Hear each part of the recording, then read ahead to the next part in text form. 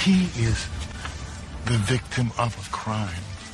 We have agreed never to go back. Never. What was the purpose of our leaving? Let us not forget it was out of hope of something good and right. You should not have made decisions without us. You have gone too I'm far. guilty, Robert. I made a decision of the heart. I cannot look into another's eyes and see the same look I see in August's without justification. It is too painful. I cannot bear it. You have jeopardized everything we've made. Who do you think will continue this place, this life? Do you plan to live forever? It is in them that our future lies. It is in Ivy and Lucius that this way of life will continue. Yes, I have risked. I hope I am always able to risk everything for the just and right cause.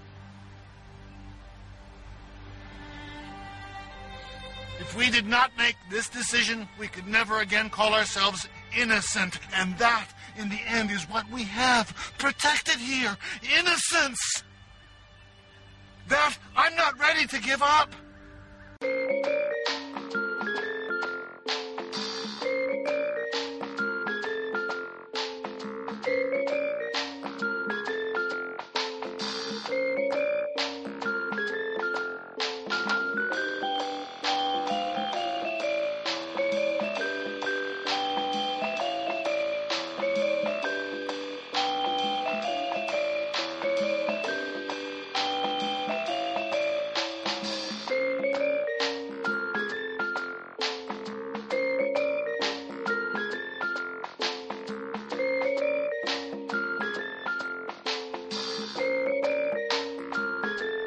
Welcome to Trilogy in Theory. My name is Webb, and this is my co-host Mike.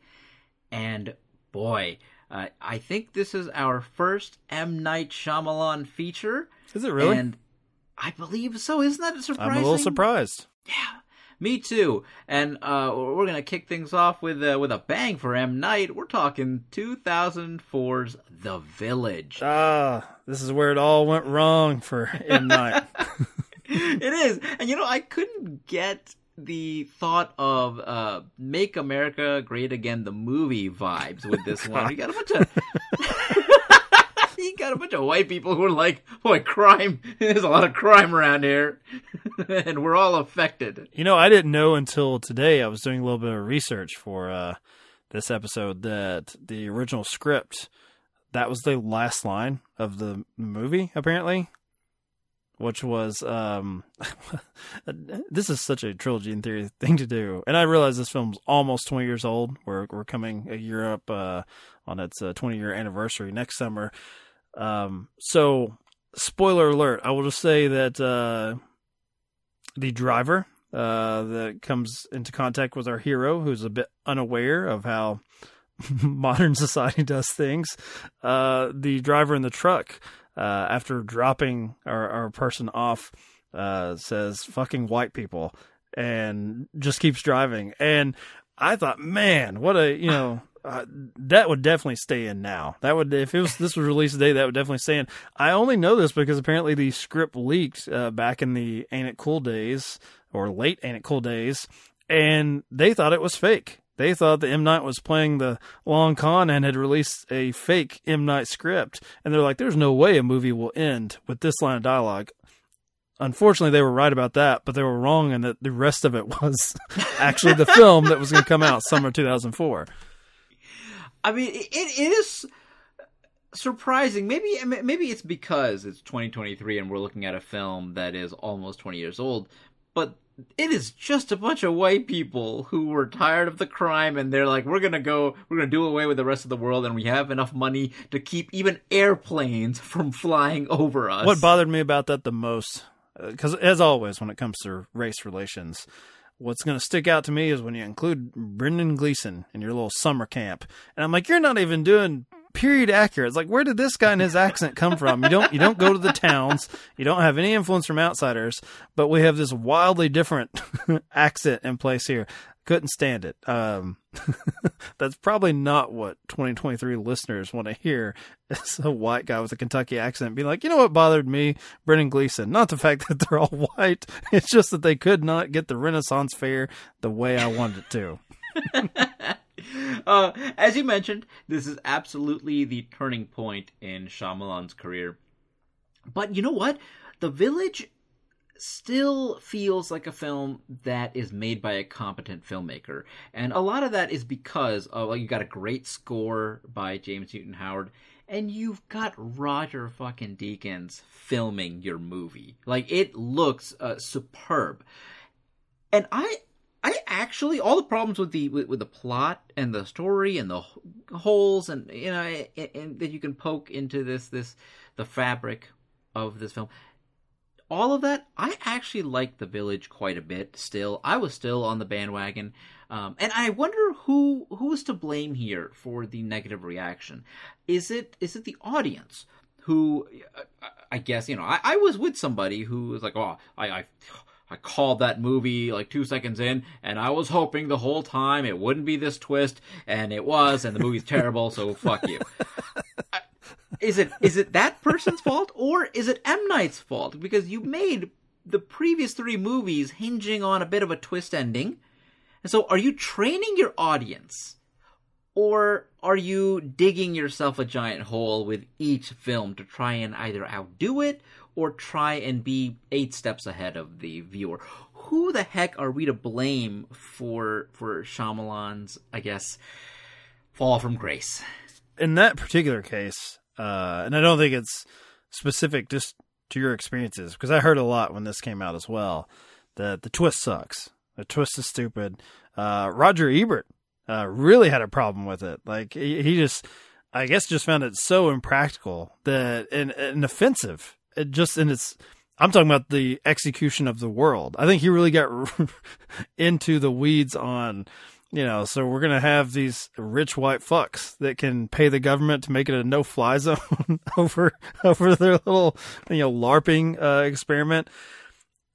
I actually think that people would have gone along with the twist if the set pieces, if you will, if the monsters were more engaging to them. I think it's just a lot of things that were not working for people. I don't think that most people wanted the heavy, this is capital R romance. If I was working in a video store, I would have put this in the romance section as opposed to put it in, horror or thriller. And I don't think that they were digging that particular vibe. I watched a little bit of, I'm presuming, some DVD extra features. I found it on YouTube because I actually wanted to look up if there was an interview from M. Night, maybe him reflecting on this, because I was expecting a little bit of Kevin Smith Mallrats, where maybe he ran from it, but then has come back and be like, you know what, fuck you. I dug this. Unfortunately, where it was like, I presume like a electronic press kit type material, it's all a love fest. Yeah. And I think what they did talk about was he didn't realize how much he was going to like the romance. He didn't realize how much he was going to fall, I guess, creatively for Bryce Dallas Howard as Ivy Walker. And so they got rid of some of the world building sequences, which are furthering the idea of the threats they're facing. I actually don't have a problem with that, because I don't know how many times you can have Brendan Gleeson or William Hurt be like, don't go over there. If I tell you once, I'm telling you again. There are monsters there. We don't talk about them, but I'm going to spend another sequence talking about them and telling you here are the people we don't talk about, and now I'm doing it. I don't have a problem with that. I just think that the trappings of this were not as engaging as people thought, but they sort of blamed the twist. Spoiler alert for The Sixth Sense, someone being dead all along, or a ghost story, I don't think is like really mind-blowing, but I think people were into the relationship with Bruce Willis and Haley Joel Osment so much that they weren't looking to try to pick apart the seams of this. And for whatever reason, this one, I don't think people were as into Bryce Dallas Howard and Joaquin Phoenix and their romance to go along with the twist. And some of that's by design, right? They're backwards. I think on rewatch, I kind of like the romance more because these kids are backwards as fuck. And why wouldn't they be? Because they've not been really exposed to anything. So this courtship is very childlike. And do you think perhaps maybe having younger actors would have made it more palatable if they were not, I'm not saying Bryce Dallas Howard looked middle-aged by any means, because I think she was in her early 20s, but they still look older to be acting that way. They look stunted, and maybe that made people uncomfortable. That's not even touching Adrian Brody, and I think that's probably the stuff that in 2023 people would have big issues with. You bring up a good point, but the thing is, I go back to Jack Nicholson as the Joker. Tim Burton was like, yeah, we could get a younger guy, but then we don't get the acting chops and the star power of Jack Nicholson. So, I kind of look at Joaquin Phoenix, who's a fucking all-star. He's brilliant. Not a great Joker, but brilliant, unlike Jack Nicholson. You had to get that shot in, didn't you? I see why you used that particular example, sir. Another so clever ruse from my co-host. But he's so good in this. And you've got guys like William Hurt, who is giving the line of the film for me, and where he is approaching Joaquin Phoenix's character after Joaquin was like, it's my fault. It's my fault that these creatures came back. And he says, you are fearless in a way that I shall never know. It's a line that sticks with me. It stuck with me. It's from 2004, and in 2023, I'm still thinking about that moment. It's so good. And The Village is filled with stuff like this. So, yeah, you can have younger actors in those roles, I suppose, but I don't know if you're going to have the kind of performances that I actually think it works better on rewatch. I think a lot of this works better on rewatch, which is weird because I was looking up some more modern reviews and they didn't seem to feel that way. Even the ones that were positive said well, it's not like Sixth Sense, which is fun on rewatch. I think this one's different. I don't think you're meant to be like, aha, that's why the door wouldn't open. That's, all that stuff. Oh, that's why she's cold in the room. I like once I know the sort of design of the world, and I'm not talking about from M. Night, although that's obviously part of it, but from the characters themselves who have designed this for future generations and their children. I like the idea of these somewhat stunted, older people, probably in their mid to late 20s, who are experiencing courtship in this way. And it's comedically, I'm never going to go against Judy Greer, but I love, you get a brief glimpse of, this is really small town Slim Pickens. And if I can't get Phoenix, who the fuck am I going to fuck? Eventually, and she brings a cold splash of reality of here's what you're putting your kids through is you have limited so much in the way of their options for life here.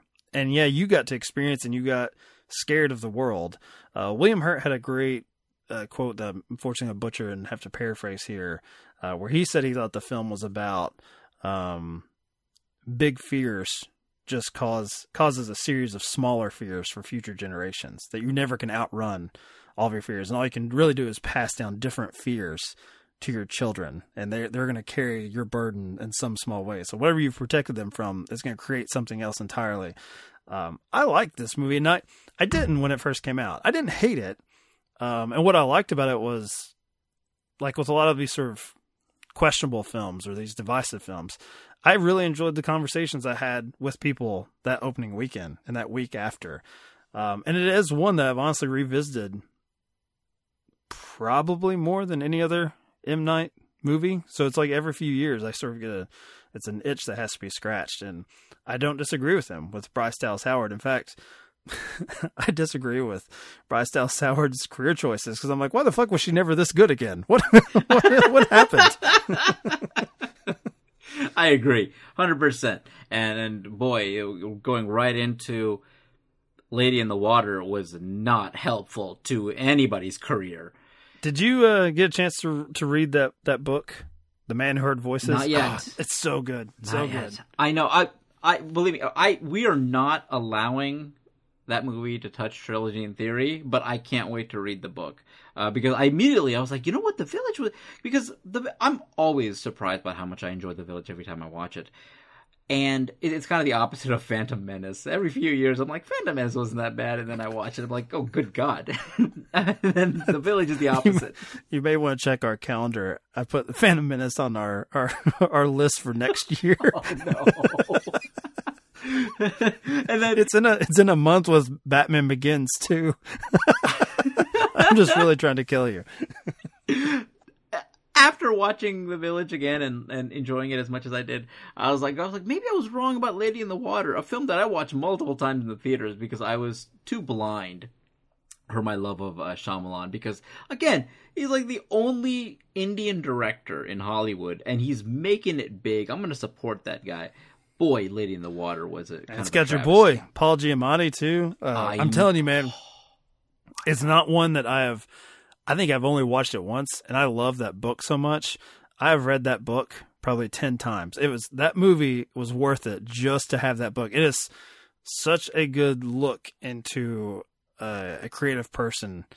And I'm not just saying just in failure. I'm not just saying it's a car crash type thing. Like, look at how they fucked up. Let's solve it. Because reading it, I was way more sympathetic to a man who created a film that I really disliked. And I kind of see what he was striving for. And he, thinks he has the parts in place, and it just doesn't turn out. It just doesn't, just doesn't work. It feels like okay, this is going to sound so dumb. It feels like he's making it up as he goes along. Like, it's as if he hit go on the camera and he's telling the actors, you do it. It's ridiculous. Which is totally how I would direct a film. I've done my part. Now you do it. Yeah. Here's some sparse dialogue and kind of an outline. What happened to the collaborative process? But The Village, though, very much from start to finish feels like the vision of one individual who knows what he's doing. While I kind of agree with you about William Hurt's assertion that it could be about the problems that you're avoiding, and then you pass on just problems in a different way. Ultimately, the film ends with them being like, "Whoa, we can keep this charade going a little longer." Which I'm not a huge fan of that ending, but I am a huge fan of her succeeding in her quest to make sure that Joaquin Phoenix will be okay. I mean, you're right. I would absolutely put this in romance. I mean, the entire putting her hand out there, brilliant. Like, I loved each of those moments. The little back and forth, like Shyamalan's dialogue has gotten odd over the years, but. No, like, I love Kiki's Delivery Service, but that little Asian girl talking about it and Knock at the Cabin, I was like, ugh. Like, stop it. Like, you're purposely writing that in there because it's not Wreck-It Ralph. I love you recoiling from a small child talking about film, presumably that you like, and like, ugh, don't ruin this for everyone. And that my kid loves. She loves Kiki's Delivery Service. And, like, even I was like, come on. But there's stuff in here, the back and forth between her and Joaquin Phoenix, where she's like, "No, I'm not going to tell you your stop asking." I enjoyed all that, and that could be because of the stunted growth of emotional stunted growth that you mentioned. And let's talk about Adrian Brody real quick. You're right; this is kind of a weird performance, especially in 2023. My favorite thing on IMDb, in terms of the interesting facts, the trivia facts that they list up there, is that Ashton Kutcher was originally cast as the Noah character, and he had to drop out. I would have loved to see Ashton Kutcher. Like, he's kind of Michael Kelso in every single role, but I would love to see him as this character. He was on a tear during the early aughts, because he also had the lead role in Elizabethtown. And I don't know if I don't think they had started filming, but I think they were like going through like sort of the early rehearsals, and Crow fired him off that for Orlando Bloom. So I don't know what he was doing. I don't know if he was just coming in with that sort of punked attitude like on these sets. But I can only say that when I was watching I presume the DVD extras on YouTube, the making of The Village, Adrian Brody, pretty fucking goofy on set. He's cutting up. He is not a method actor. He was like fucking around with people, shooting the shit. So the one problem I would have with the Noah character is, I think, without getting into the sort of developmental challenges he would have had, unless you're going to go into that it's the shoddy homeschooling education system that we have, which would have been interesting, going back to the sort of stunted emotional growth of these characters. I think the love triangle plays better if M. Night, and he said that he wanted this film, primarily for him, it's about innocence. I think he leaned a little too far into it with the Noah character. I think that having a proper love triangle and proper jealousy and having a guy in his mid-20s or whatever experiencing it for the first time and not knowing how to deal with it, I think that's far more interesting than him just being sort of, he's both innocent and like there's this malevolence to his character that is, it's hard to reconcile that. And yeah, I mean, obviously it just doesn't really, it probably didn't play really that well in 2004, but certainly not at the time of our recording in 2023. And you know what? It's going to be even worse next year when we do the 20th anniversary. People are really they're going to have those articles and those tweets ready to hate Adrian Brody and all involved. Having said that, Adrian Brody does do a good job. He emotes really well. He's frustrated that he, stabs Joaquin Phoenix. Like he does do a good job with the material. I think the material, you're right, that is ultimately the problem. And without the developmental issues, you can't have him dressing up as I don't remember the creature, those that shall not be named. You can't have that sequence at the end. So, it is what it is. He would have to go full heel turn there, where he's, and then you have, do you have a couple more moments where it's like you have another parent being like, no, I don't want this blind girl going out for medicine. We're not getting any of that. So what I need you to do, kid, we got this monster thing in the shed. Yeah. Did you have any, I feel like William Hurt, that's why you cast someone like William Hurt is, and that's not, I mean, Sigourney Weaver, Brendan Gleeson, had problems with your accent, just for this, but that's fine. Cherry Jones, like you've got these great, the elders in this world. I think they really sort of cruise through this very odd, situation that M. Night has presented us, and they ground it the best they can. And William Hurt's got a couple of big speeches. One where he's arguing with the rest of the elders on allowing the character of Ivy to travel outside, because the debate is like this could end this entire experiment. And he gives this big speech about love. And it's, I guess, the one time he's caving to it, but he's hedging his bets, as you said. Once we get to the end of it, it's like, well, I guess if everything worked out, we'll just go, we'll have the maypole dance and we'll just, we'll do our thing. But it's as close as he comes to saying, like, we've pretty much done as much we can to protect our children, and look at what they're willing to give. Like, look at how, you mentioned the fearlessness of the Lucius character played by Phoenix. Look at how noble they've become. I wish someone would have said that about Judy Greer, but she doesn't really express it. She just wants to bang. she just really wants to get started on that. She does.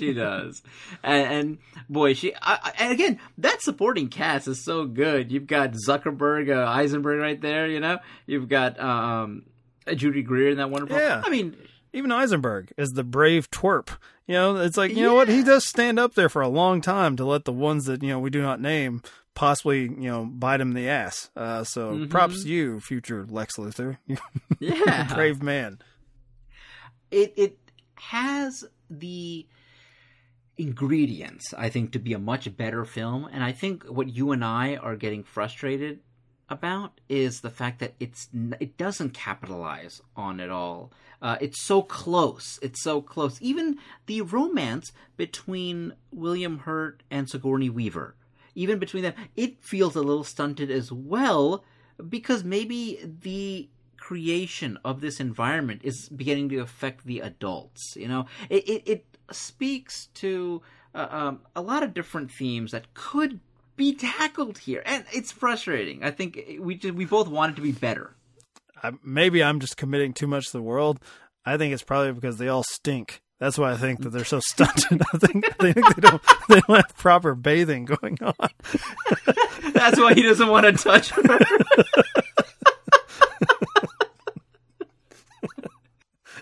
The kids don't know any better. They've grown up with it, but proper hygiene that's something that Sigourney Weaver and William Hurt, they miss properly. Even more than modern medicine, they're like, just give me a bottle of Old Spice.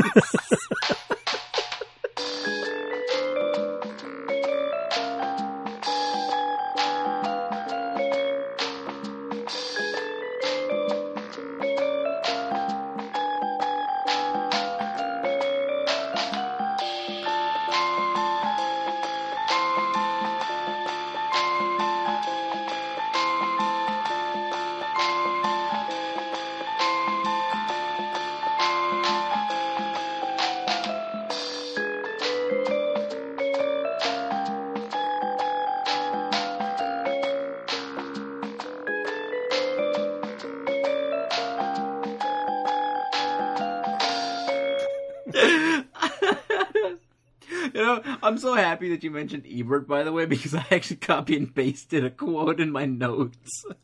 And then he said, from his reviews, critics were enjoined after the screening to avoid revealing the plot secrets. That is not because we would spoil the movie for you. It's because if you knew them, you wouldn't want to go. Man, I mean, he's the GOAT. And in particular, when he decided to get catty, I mean, there was no one better. I mean, he came out with like 2 books that were like, I hate these movies or whatever, right? Just negative reviews of the movies that he hated. So, I mean, that's, brilliant.